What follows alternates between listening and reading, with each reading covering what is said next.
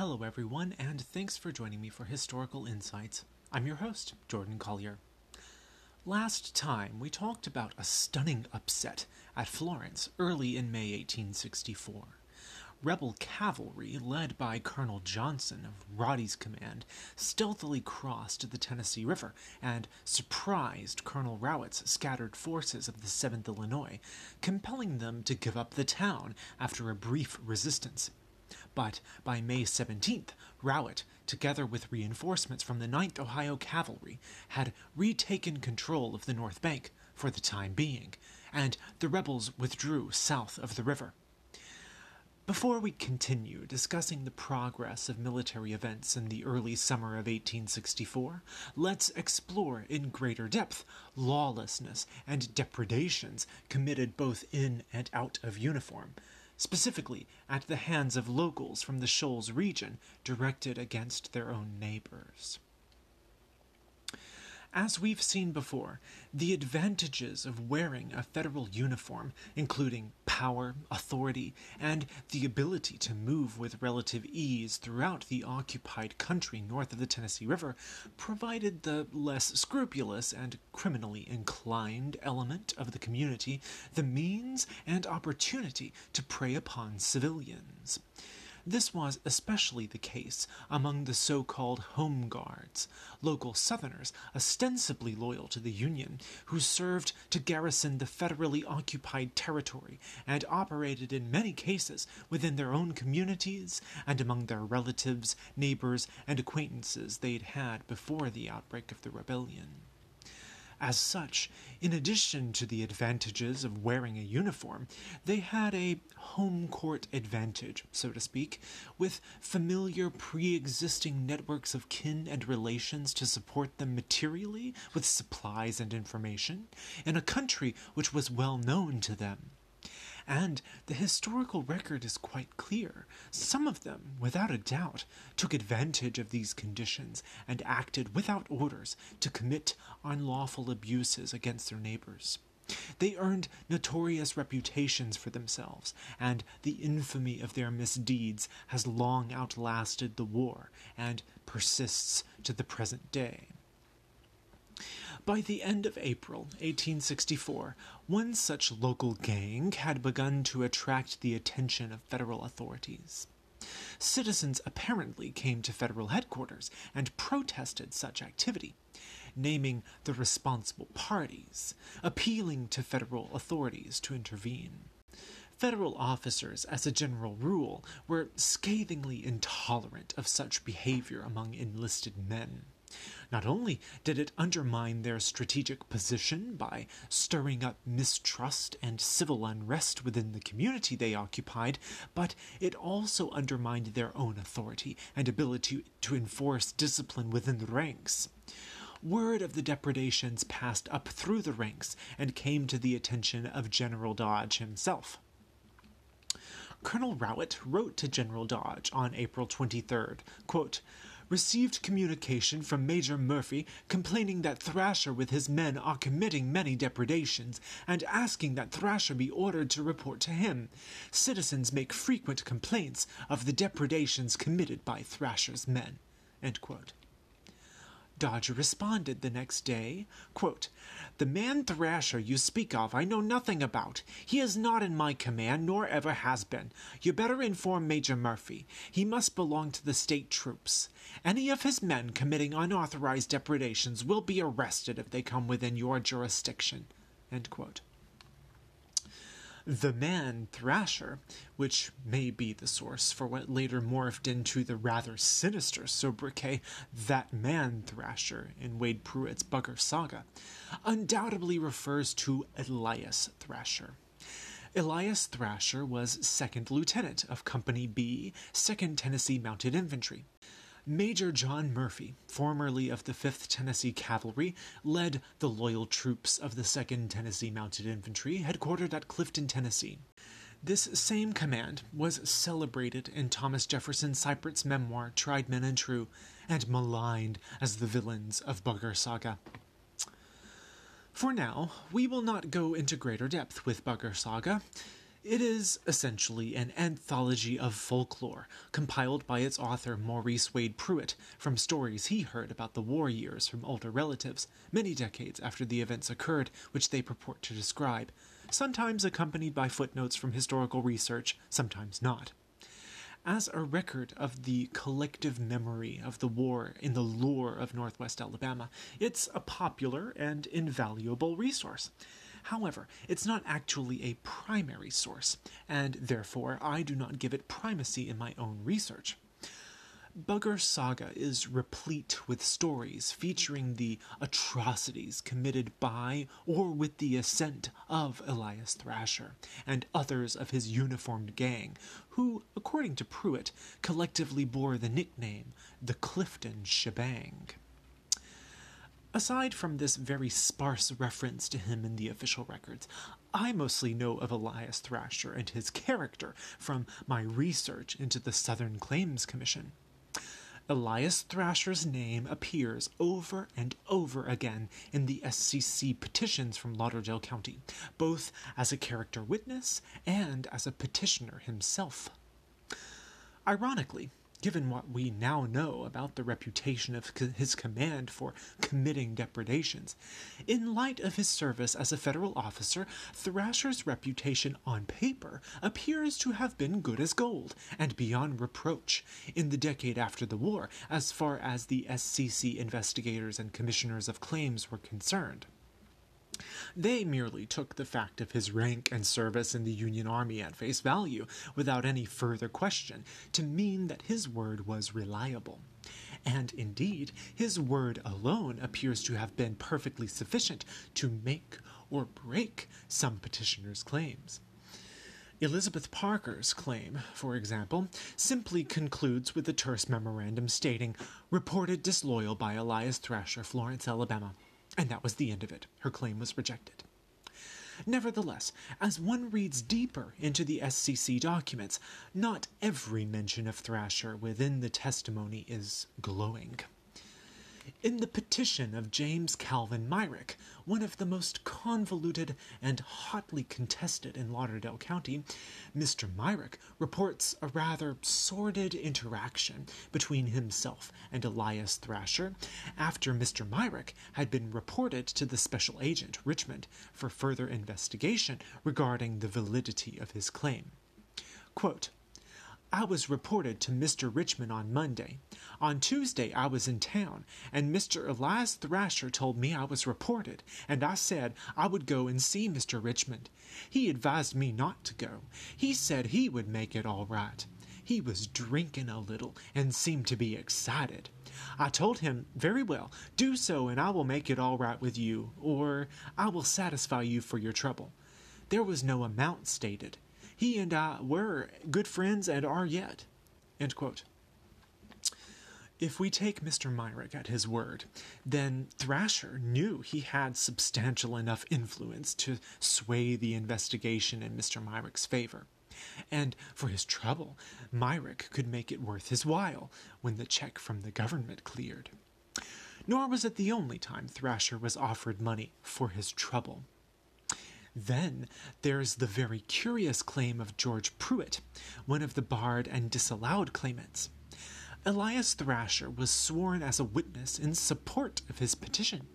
The facts of the case revolve around one horse, a, quote, "very fine bay mare," end quote, a horse which George says his father had given to him. Allegedly, in November 1863, the horse was among 6 others taken from his father's property on the same occasion, and the only one that George claimed ownership of. George's father, Elias Pruitt, said he knew the men of the squadron who took the horses. One of them was Elias Thrasher. Mr. Pruitt further states that George eventually joined Thrasher's own regiment, the 2nd Tennessee Mounted Infantry. Pruitt's discharge paper proves he enrolled in Company E of the 2nd Tennessee Mounted Infantry on May 12, 1864, for 12 months' service. Mr. Pruitt continued, quote, "A man named Brewer was in command of the squad. He told me that his colonel sent him there. They had been there before, and I treated them well. They said Colonel Murphy sent them." End quote. According to Thomas Seibert, who organized the 2nd Tennessee Mounted Infantry and commanded Company A, the company was only just organized on October 2nd, 1863, at Nashville. If the family remembered the date correctly as November 1863, then taking Mr. Pruitt's horses would have been one of the very first actions of the recently formed regiment. Seibert states, however, that the regiment remained in Nashville until the 18th of December and only reached Waynesboro, Tennessee on the 24th. This is squarely at odds with the family's testimony. The issue of dating aside, however, the claim seemed to be a good one and on track for approval. The investigator, Richard Avery, summarized his findings. Quote, "This seems to be a good case. Claimant was a Federal soldier and is said to have made a very good one. The only question will be the ownership of the horse, and the father's testimony is given. He swears he lost 6 at the same time his son lost this one." End quote. The elder Mr. Pruitt remarked to Avery, quote, "I have never made a claim for my own. I did not think it was worthwhile. I did give a list to someone from Washington, but I disremember his name." End quote. Thrasher's own testimony, however, revealed a deeper problem within the narrative of events, namely that the taking of the horse was an unlawful act of theft, not an official government requisition. He also carefully avoided placing himself at the scene, which is inconsistent with the family's testimony, while still claiming to have knowledge of the situation. He was, after all, one of their witnesses. Thrasher's statement goes as follows, quote, "I am well acquainted with George Pruitt the claimant. In regards to the horse he is claiming pay for, I know all about it. In September 1863, William D. Broadstreet and a number of young men was on their way to Nashville, Tennessee, to join the Federal Army. In passing the place of the claimant's father, W. D. Broadstreet took a bay mare supposed to belong to the claimant's father. When Broadstreet arrived in Nashville, he joined my company. The mare was examined by the inspector of the command, and it was condemned as being unfit for service, and W. D. Broadstreet was then notified by the quartermaster that he would not issue feed for the condemned horse. Broadstreet then sold the mare for $35 and kept the money himself. In 1864, George W. Pruitt, the claimant, joined my regiment. He was but a lad at the time. I have reasons to believe the mare belonged to his father, who was a secessionist. At the time Broadstreet took the mare, he was not a soldier, but on his way to join and be mustered in, which was done afterwards at Nashville. The mare was sold by Broadstreet and not by the government. About 6 weeks ago, G.W. Pruitt offered me $25 if I would not testify against him in this claim. I am on friendly terms with the claimant." End quote. In response to this, the attorney, Thomas Fullerton, who handled numerous SCC claims from Lauderdale County, included a statement in which he greatly impugned the reliability of Elias Thrasher. He states, quote, "I doubt very much the propriety of taking the unsupported statements of Mr. Elias Thrasher in any case on any subject. I had a personal interview with him on the 12th of July last, 1874, at Florence, Alabama, and I became satisfied that on account of his violent prejudice against the poor colored people is most violent and unreasonable." End quote. He then goes on to state that it was a perfectly common practice for a father to give their son a horse, that he remembers growing up on a farm and having the same experience with his own father. And then, quote, "As there are some concealments in Thrasher's statement which are inconsistent with an honest intention to do the claimant justice, I respectfully submit it should not be allowed to stand unsupported. The claimant's witnesses all agree in their statement that there was present at the time a regular squad of troops in command of an officer, one Brewer, a lieutenant, and Mr. Elias Pruitt says Mr. Elias Thrasher was among them, and if his own statement is correct, he was a second lieutenant in Company B, so that there were 2 officers present.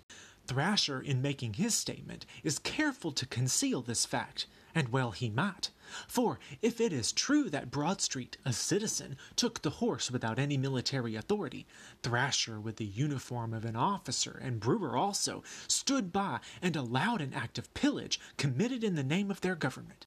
If it was not an authorized act, as the Pruitt family were led to believe, then Thrasher enjoys the honor of having held a commission as an officer in a company of horse thieves. For the credit of Colonel Murphy and Lieutenant Brewer, I think Thrasher had better be required to make a more complete statement and also have it corroborated. Another improbability is apparent in his statement.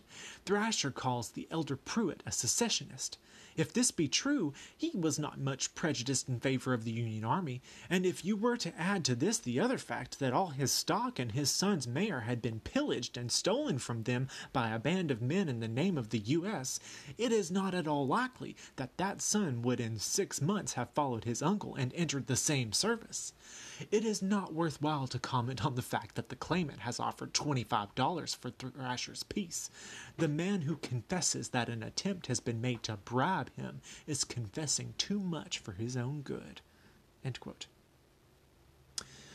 The commissioners of claims were not satisfied, and even in light of Fullerton's extensive diatribe against Elias Thrasher, placed supremacy on the word of a federal officer in the matter. Quote, "We are not satisfied with the sufficiency of the evidence. Thrasher says the claimant's father was a secessionist, a fact which alone accounts for his failing to present a claim for 5 or 6 horses, which he swears were taken from him at the same time. We reject the claim." End quote. Fullerton only had the available evidence at hand from witness testimony, supplemented by his own personal rapport with Thrasher. But if he had had the benefit of investigating the official records, I think he would have felt even more justifying in alleging that Thrasher enjoys the honor of having held a commission as an officer in a company of horse thieves. In the closing days of the war, the infamy of the gang within the 2nd Tennessee Mounted Infantry would continue to grow and culminate in a truly ghastly series of crimes, which has a truly incredible personal connection to me. But I'll talk more about that in a future episode. For the time being, in May 1864, Thrasher and his men were already making an ignominious reputation for themselves. And while the type of misdeeds they dabbled in may not have been unique to their gang, and indeed may have been common, what is extraordinary is the fact that they were local men from the Tennessee Valley who donned federal uniforms and, instead of enforcing law and order, turned their attention instead to abusing their neighbors. To be fair, Thrasher and his men were not the only ones engaging in malfeasance.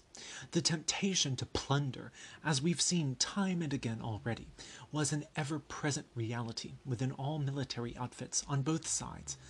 Small bands of soldiers appear to have been particularly susceptible to the urge for plunder.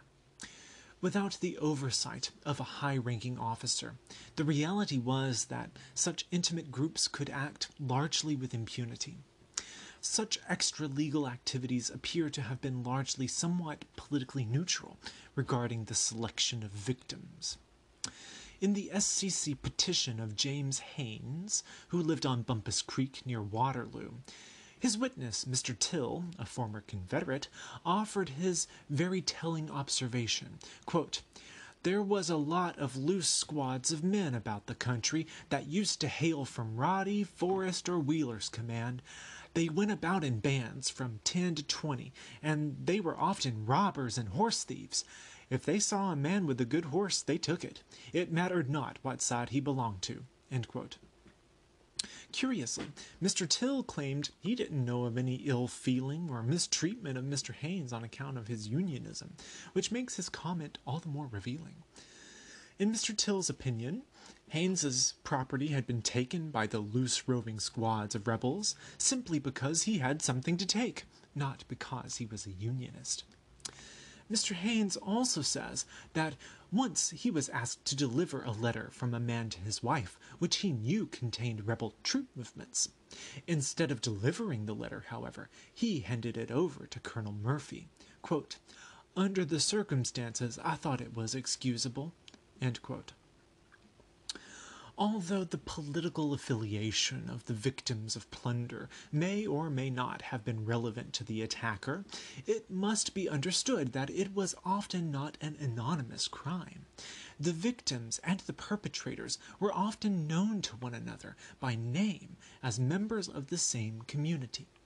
Knowledge of a person's reputation for unionism was sometimes a factor in their being targeted for theft or violence. In the petition of Thomas Holmes of Rogersville, his witness, James Stanford, explained, quote, "Neighborhood boys came up here and took his stock because he was a Union man. It was a common word then. He's a damned old Union man, take his things." End quote. In this example, the theft wasn't committed by soldiers in uniform, but by neighborhood boys up to no good, hooligans for whom Mr. Holmes's unionism was as good a reason as any to harass him. Stanford says, amusingly, that when their father found out, he returned what they had stolen. In Mr. Stanford's mind, it was anything but an isolated, anonymous incident, and unionism was not an irrelevant detail. Quote, "It was the custom to take things from Union men." End quote. Horse stealing appears to have been especially common. Mr. Stanford recalled an incident at his own home. Quote, "They came one night to my house and made my wife get up and go before them all over my place and hunt up my mare. Threatened to shoot her if she didn't find the mare. Said they heard I was a Union man and wanted a Union man's horse." End quote. William Gotney says in his petition he was injured by Southern soldiers from his community whom he knew personally, including John Wilson, Bud Richardson, R. Birney, a man named Clemens, Hammonds, and James Whitehead. They took from him a horse, threatened his life, and abused his family. James Hurston says John Wilson and James Whitehead told him they knew Gotney was giving intel to Union troops and intended to kill him. By his own admission, this was correct. Mr. Gotney said, in proof of his loyalty, quote, "I have given information to the Union troops. John Pierce, Jack Pickett, Morgan Pitts, in the 2nd and 4th Tennessee have received information from me. They were friends and acquaintances of mine in the Union Army. They and other Union troops, acquaintances of mine, came to my house when they came to the neighborhood, had themselves and horses fed." End quote. It was in many respects a calculated risk that was not without benefit. Quote, "The Union soldiers whom I knew from my neighborhood and from other places never molested me. Some of them were Ace Foster, a scout for the U.S. Army, Morgan Pitts, Company G of the 4th Tennessee Cavalry, and other Union soldiers have had my family and property protected at the time of the war." End quote. Gotney, like many other Unionists from Lauderdale County, eventually went north to the relative safety of Pulaski, behind the lines of the Federal Army in the fall of 1864, as the situation in Lauderdale County was becoming extraordinarily desperate. We will now return to the progression of military events in the Tennessee Valley in May 1864. As the massive Union Army under General Sherman pressed further into Georgia, the necessity of securely holding the long railroad lifelines from Nashville called for a redistricting, which resulted in Brigadier General Robert Granger being given command of the newly created District of North Alabama, headquarters Decatur, on May 30th. Granger, a native of Zanesville, Ohio, had only just marked his 48th birthday 1 week earlier. As he gave Granger the command, Major General Thomas commended him, quote, "In relieving General Granger from the command of the post of Nashville and ordering him to the important one of protecting the lines of communication of the army operating in Georgia, the Major General commanding the department desires to tender him his thanks for the untiring energy, zeal, and ability which have characterized his administration of a responsible and difficult command." End quote. It will be a post which Granger will execute with all the aforementioned qualities Thomas praised him for, right on through to the most climactic days of the war. We are going to take a short break. When we come back, we'll discuss skirmishing at Cortland between Roddy and federal forces, and its larger strategic significance, and the state of conditions for people of color in North Alabama during the federal occupation. Please stay with us.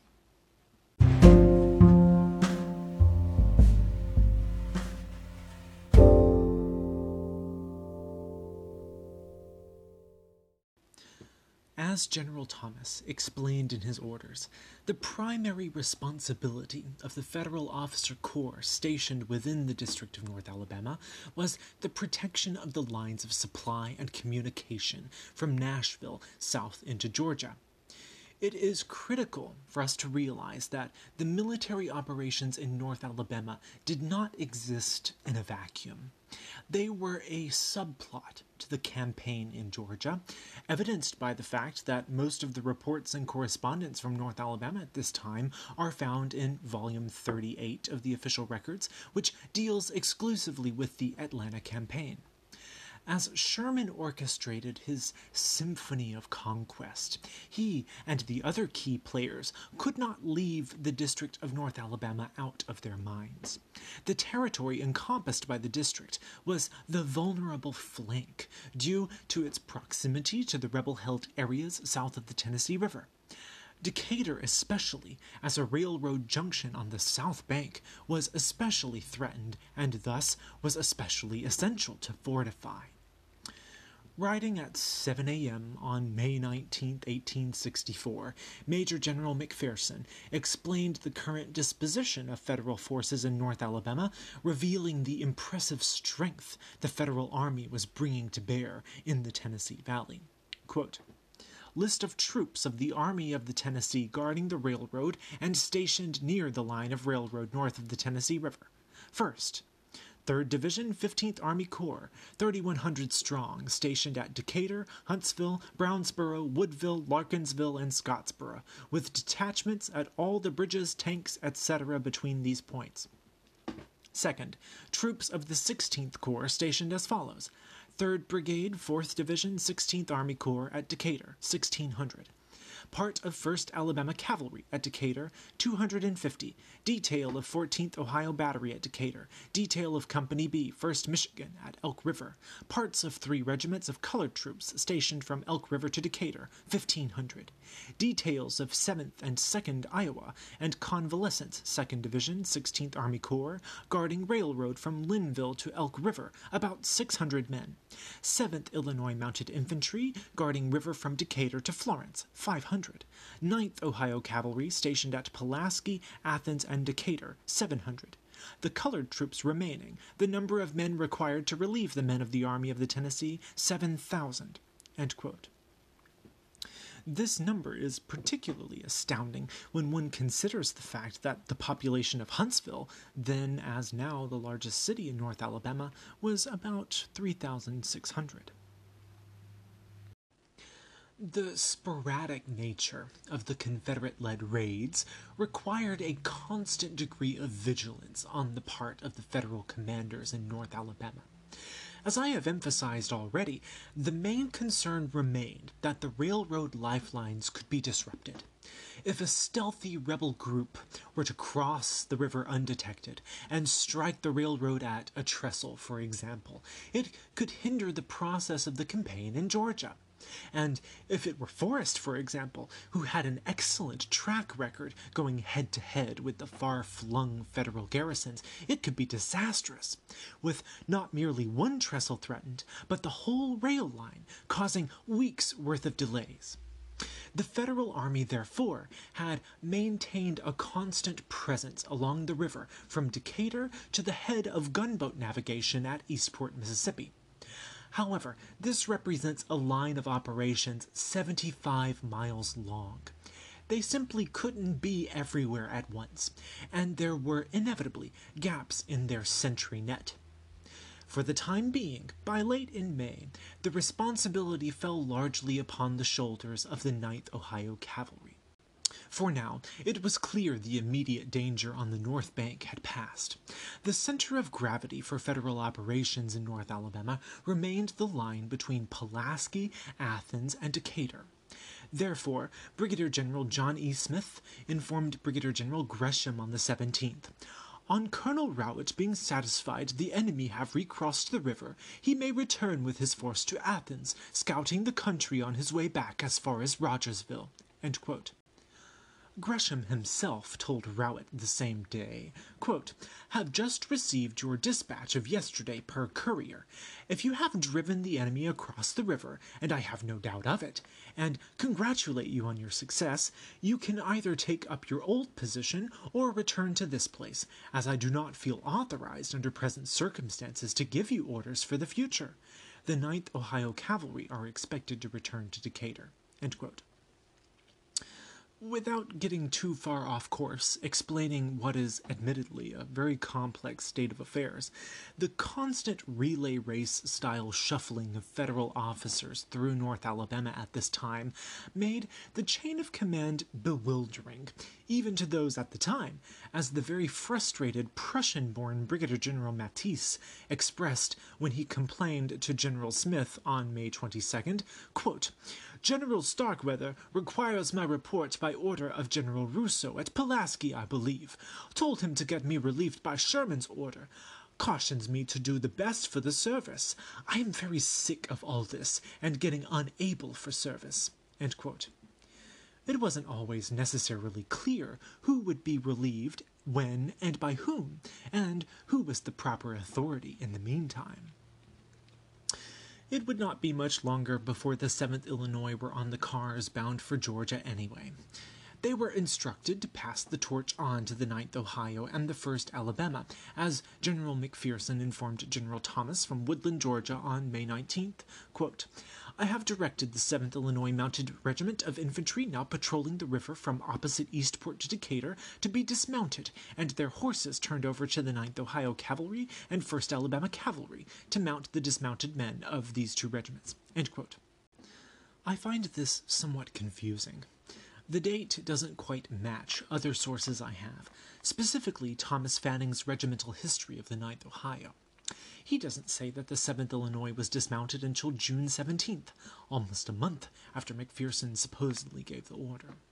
And on May 31st, Colonel Howe at Decatur informed Brigadier General Smith, quote, "I have ordered Colonel Rowett to go to Lamb's Ferry and watch that crossing." End quote.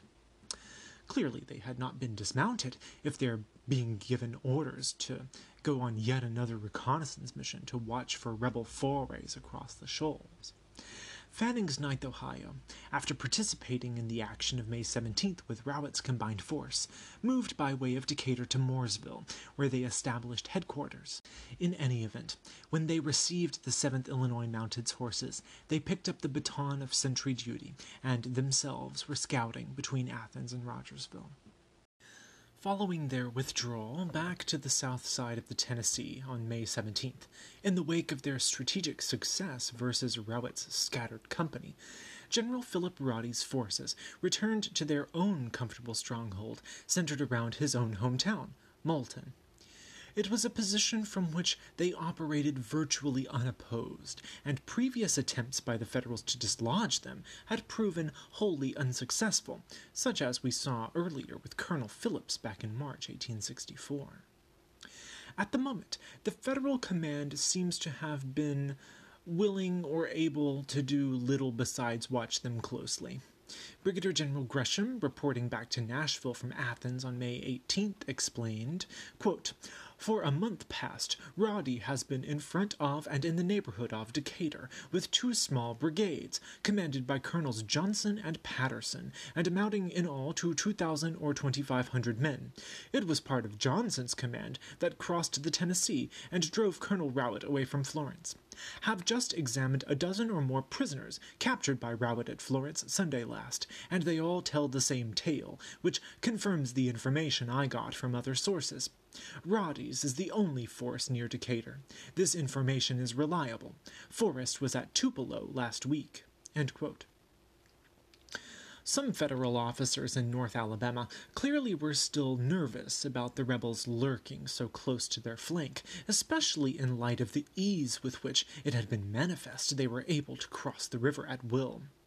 Brigadier General Matisse pessimistically explained to Major General John E. Smith from Decatur on May 20th, quote, "The Rebs don't allow any more refugees to come in. Last I learned was that Roddy and Patterson moved up the river. Shall inform you if I learn more. Cannot leave here. Have in all 1,400 men effective. Roddy sent a flag of truce to Pulaski for exchange of prisoners. We have no troops at Florence. They, no doubt, will cross there, finding the road open. I telegraphed at once to Sawyer for a good regiment of cavalry for that side. If the poor 9th Ohio Cavalry arrives, I shall send some where you directed." End quote. In light of the fact that Decatur was so heavily fortified, and Florence was considered the place of greatest vulnerability because it was not garrisoned by a federal force, Pulaski was considered the most likely target of a raid, owing to its relative proximity to Florence and remoteness from the heaviest federal presence. General Smith explained this to General Rousseau from Huntsville on the 22nd, quote, "The greater portion of the troops stationed at Decatur, and the whole of the guard from that place to Mud Creek near Stevenson, is furnished by my command, 3rd Division 15th Army Corps, numbering about 4,500 men. 3 regiments of this division at Decatur, 1 guarding bridges from Ladder Place to Indian Creek. The road is threatened at Pulaski by Roddy's forces, who are concentrating and making preparations to cross at Lamb's Ferry, mouth of Elk River, as soon as 17th Corps moves out." End quote. As General Smith alluded to, in addition to being a stronghold, Decatur was also a point of departure for Union forces en route to join General Sherman in North Georgia. Orders were issued on May 22nd for Major General Blair, commanding the 17th Army Corps, to move his 10,500 men by way of Decatur through northeast Alabama to join the rest of the army at Rome, Georgia. Sherman also ordered Colonel Eli Long to move his force from Pulaski to meet Blair at Decatur. They were to give the impression that an expedition to strike deeper into central Alabama was their true objective, in order to cover their movement, and to keep the rebel cavalry too occupied to come unencumbered to Johnston's aid. General Blair's force departed Huntsville for Decatur at 6 a.m. on May 26, 1864. As Colonel Long rendezvoused with General Blair at Decatur, he received orders for a mission to strike at Roddy's comfortably threatening position within striking distance of Pulaski and provide a wider berth for the Federal eastward movement. His orders from General Blair spell out with great precision the goals of the mission. Quote, "Move with your command and a brigade of infantry, which will report to you, to Cortland, in the vicinity where Roddy is reported to be camped. Attack and drive him away, doing him as much damage as possible without extending the pursuit too far. You will then move down in the direction of Moulton, giving the impression that you are the advance of this corps going south and southwest of that place. In order to more effectually give this impression, it is desirable that the infantry should be deployed as much as possible. Should you find yourself strong enough to move on Moulton alone, you will direct the infantry to fall back on this post, otherwise to take the infantry with you in that direction. You will march from Moulton to Somerville, in the vicinity of which place you will rejoin this command. Upon leaving Moulton, you will order the infantry to march to this place, moving with your cavalry if possible, so as to cover them. In case you find it necessary to take the infantry farther than Cortland, you will send notice of the fact promptly to these headquarters. This movement on Cortland and Moulton is considered of great importance for 2 reasons.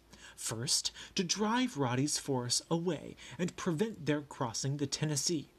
Second, deceive the enemy as to the destination of this corps. A section of artillery has been ordered to you to accompany your column as far as Rome. Please report frequently your progress and any information you may obtain. The infantry have also moved, and it is suggested that you send a small body of cavalry to cover the front until you overtake them, which the general commanding trusts you will do as soon as your command is in condition to move." End quote. General Roddy writing from Moulton on the 29th, informed his commanding officer, Forrest, at Tupelo, who in turn reported to General S.D. Lee at Demopolis the resulting events. Quote, on the 27th, 6 regiments of cavalry, 4 of infantry, 4 pieces of artillery advanced from Decatur toward Cortland, impeded their progress as much as possible as far as Cortland. Following morning, cavalry was retired in direction of Moulton and infantry toward Decatur. Last night, moved my command here and attacked at daylight, fight lasting 3 hours. Force engaged estimated at 3,000. I withdrew 3 miles south for position. Enemy not pursuing and is now going in direction of Somerville. End quote. Forrest then included an endorsement stating that Roddy, essentially, had taken the bait with regards to the true intention of the federal maneuver. He also pledged greater support from his own Mississippi force. Quote, General Roddy thinks they are moving to the interior of the state and estimates their force at 8,000 or 9,000, half of which is mounted and which guard about 400 wagons. We'll leave here in the morning with command at daylight via Fulton and Russellville. End quote. The federal officer responsible for guarding the area of vulnerability was the commander of the garrison at Pulaski, the 35-year-old New Yorker turned Wisconsin John Converse Starkweather, who had been assigned to the command on May 16th. Starkweather reported intel to Nashville on the 31st, claiming that an advance of Forrest's men was in the neighborhood of Cortland. Quote, Forrest's advance is reported to have been at the crossing of the Moulton and Lamb's Ferry Road with the Decatur and Cortland at sundown last night. Colonel Rowett has been instructed to move to the Elk River crossing to Lamb's Ferry to observe the enemy. Many small bands of rebels are reported around today. End quote. Intelligence continued to filter in that Forrest's men were coming to Roddy's aid. Colonel James H. Howe reported to John E. Smith on the 31st, quote, a woman has just come in, leaving Hillsborough at daylight this morning. She reports that 3 companies of rebels came in there last evening at sundown, calling themselves the advance of Forrest's force. These soldiers said Forrest was coming up with his whole force to attack this point. End quote. The constant shuffling of commanders through North Alabama had left Howe unsure of who his superior officer was, and who had the right to give him orders. He wrote to Smith's headquarters on May 31st, quote, please have it settled at once to whom I am to report. General Starkweather at Pulaski sends me orders. End quote. General Smith, however, by this time, had been ordered to exit the wings of the drama to take center stage in the melee with the rest of Sherman's forces in North Georgia, and to move out of Huntsville bound for Chattanooga. And Starkweather, for his part, foreseeing a raid on his garrison at Pulaski, was sounding the alarm and trying to scrape up any and all available forces for his defense.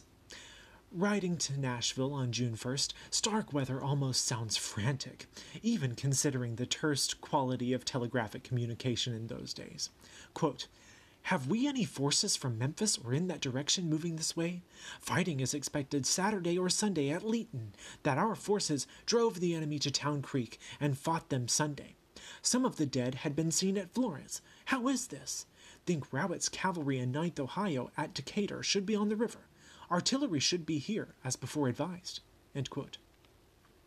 That same day, Starkweather forwarded 2 dispatches to Nashville. He doesn't say from whom, which is odd. It could be from Colonel Howe at Decatur. The second dispatch states, quote, the officer I sent out this morning on Cortland reports by orderly that he has driven the enemy's pickets about 6 miles, that citizens along the road report Forrest on road with 5,000 men, Roddy with his command at Moulton. I very much need some heavy guns. Cannot you procure and send me some? I have but 8-pounder pieces. I have alluded by telegram and otherwise to the necessity of artillery being here. The command is now without drill, my pickets and patrols out. End quote. Starkweather then offered his own summary of the action of the morning of June 1st. Quote, force sent out this morning from Decatur have returned. Were met by the enemy in strong force 7 miles out. Cavalry and infantry command was followed to Decatur picket line. All right. Made the enemy demonstrate somewhat. Forrest is locating at the crossroads leading to Decatur and Lamb's Ferry. General Smith was at Decatur, but did not assume any command, and someone should be fully authorized immediately, as nothing can be done without full authority." End quote. He also responded to Colonel Rowett, who apparently had noticed the sound of the skirmish and reported back to Starkweather with some alarm. Quote, "Firing heard by your patrols was between the enemy and forces sent out from Decatur this morning. Forces returned tonight all okay. Met enemy in heavy force. Forrest is at crossroads of Decatur and Lamb's Ferry roads. Keep your patrols so as to have full information as to movements of the enemy. 9th Ohio Cavalry have come from Morrisville to Decatur." End quote. Over the next few days, it became clear that Roddy had again withdrawn to Moulton, and that the supposed presence of Forrest near Cortland was only an anxious rumor. Colonel Howe informed Brigadier General Smith on June 6th. Quote, "A scout just in reports that Roddy had left the Cortland Road 2 days ago and was at Moulton with the principal part of his command, and Forrest has not been at all and is not near here now." End quote. Starkweather did not rest easy, however. The vulnerability of the railroad remained a vexing logistical problem, as he explained to headquarters. Quote, "Different bands of enemy are endeavoring to strike the railroad between this and Nashville. Fired 2 of my blockhouses last night and a bridge. Did no damage. I have started out strong detachments to follow or hedge them in." End quote. While the presence of Forrest in North Alabama had proven to be a rumor, only barely, since, as we saw, he pledged to move to Roddy's support via Russellville, General Sherman, for one, did not underestimate the reality of the threat he posed, and recognized how close he had been to slipping behind Union lines.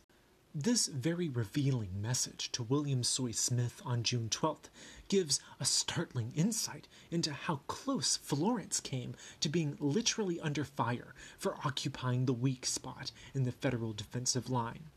Quote, "I think the expedition sent from Memphis on June 1st has drawn Forrest from his plan of reinforcing Johnston or striking our roads. I think our roads are best covered from Decatur, with cavalry in reserve at Pulaski, guarding well Lamb's Ferry and Florence.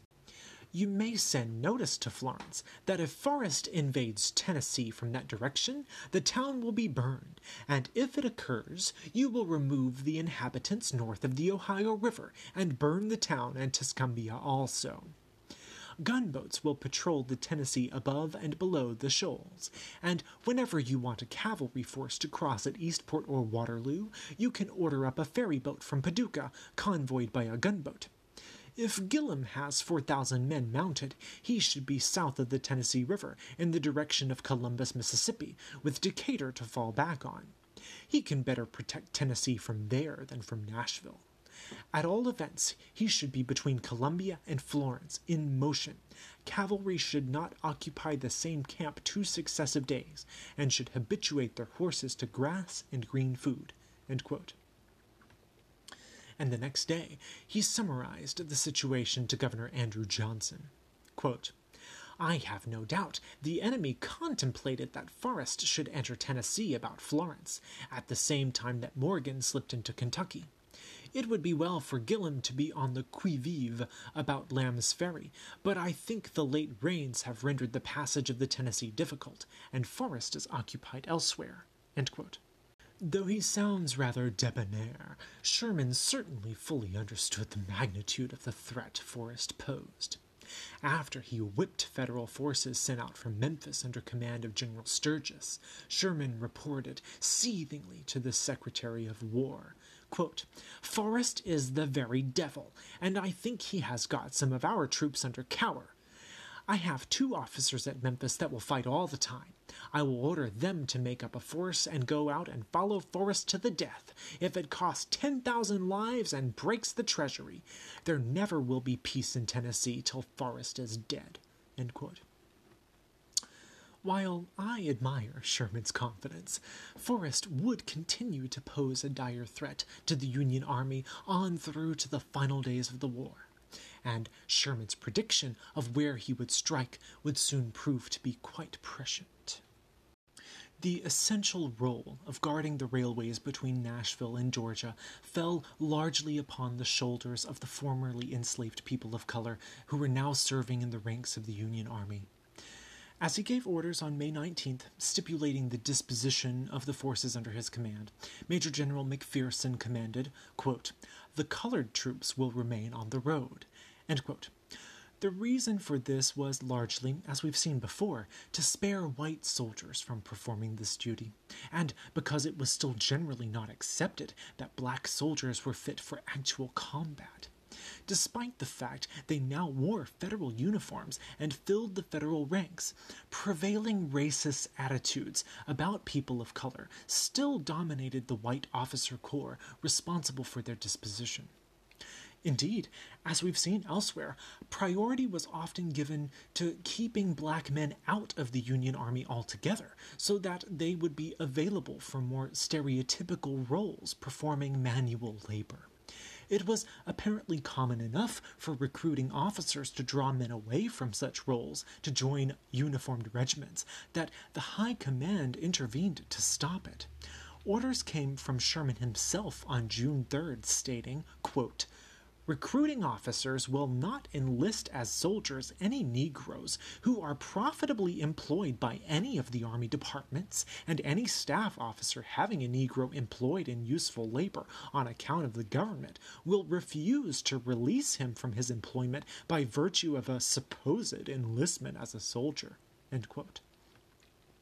Not only was the service of black men in uniform often considered by Union officers to be more a detriment than a benefit, but surprisingly, even their labor for the government was not without caveat when it appeared to be injurious to the planter class.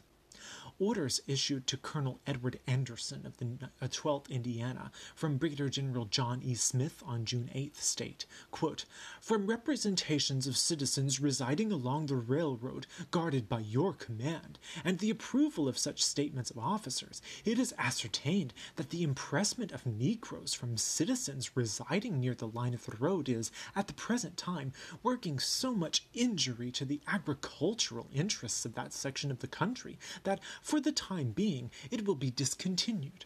Consequently, instructions issued from these headquarters of date June 1st, 1864, relative to the impressment of Negroes for chopping are hereby revoked.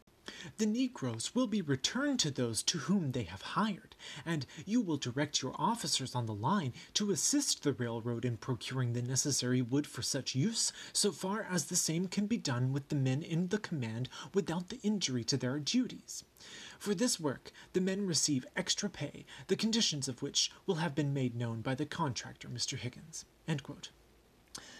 Despite the extermination of the old slave system, Alabama, after all, clearly fell under the jurisdiction of the Emancipation Proclamation, and the veritable social revolution that was underway with regard to the social standing of people of color.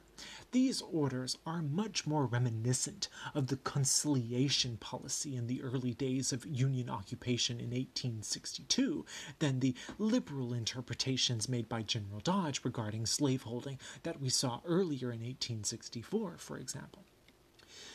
Nevertheless, such regressive interpretations aside, it is clear that a revolutionary shift had taken place and was still underway.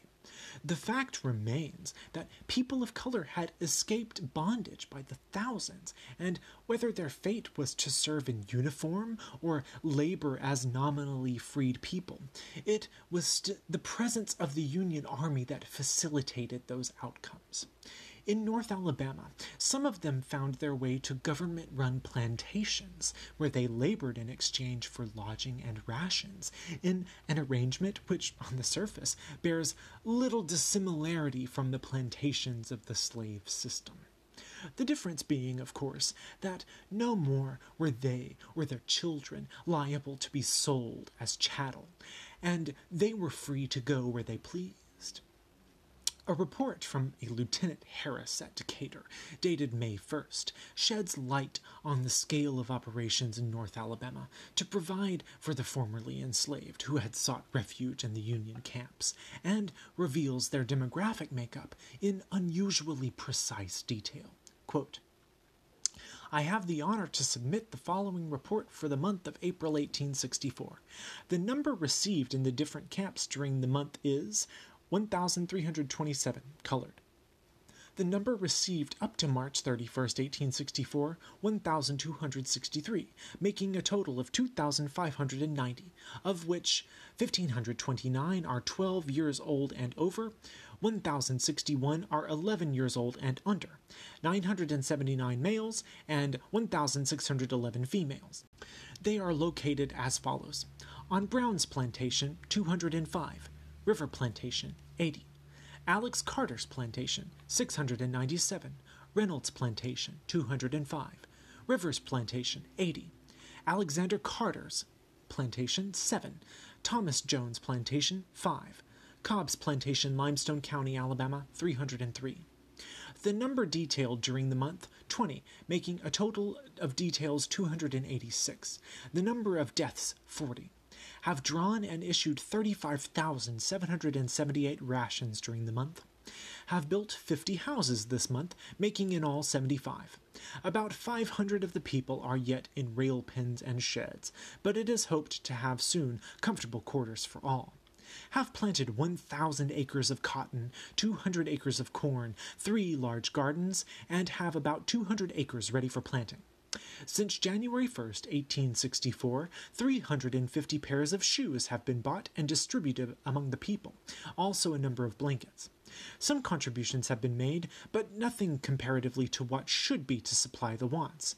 I am carrying on various kinds of labor, at the same time milling, sawing lumber, building houses, blacksmithing, and agriculture. The expenditure is as various as the labor. All has been accomplished in 4 months. On the 1st of January, the first camp was organized near Pulaski, Tennessee, without a dollar to start with. All the money expended since then has been procured by picking cotton at 2 cents per pound from cotton raised on the Phillips and Reynolds plantations, picked, ginned, and baled by the contrabands on those places, and from the tax collected in accordance with General Thomas's order. Though the amount derived from the last named source is less than I should desire, yet my time has been too much taken up in the organization of new camps to make collections. The accommodations for the sick have been poor, but I am now building hospitals. The supply of medicine is quite limited. During the advance of the army, but little attention has been paid to the educational department, but I hope the schoolmaster will not always be abroad, and as soon as teachers and books can be procured, schoolhouses will be built." End quote.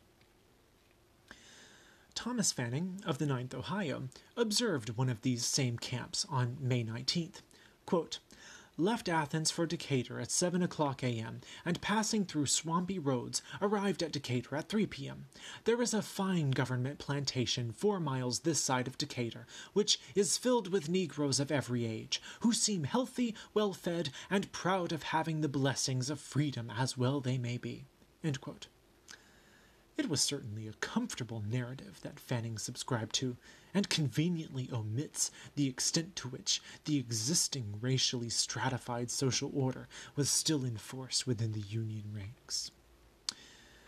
We will see later on how, at a fateful moment in the war, black servicemen will gallantly hold out against crushing odds to secure a critical Union victory. But it's important for us to realize that people of color by this time were occupying crucial roles in the larger strategic framework of the war in North Alabama, especially as they served in uniform, garrisoning the railroad, which we will soon see was certainly not without significant risk. Join us next time as we discuss the summer of 1864, as Sherman continues his drive into Georgia at great slaughter and great personal cost, and the outlook for the success of the rebellion grows increasingly dim, but not before dealing a series of heavy blows to the Federal Army in North Alabama and Middle Tennessee at the hands of the very devil, Forrest. Thank you so much for joining me.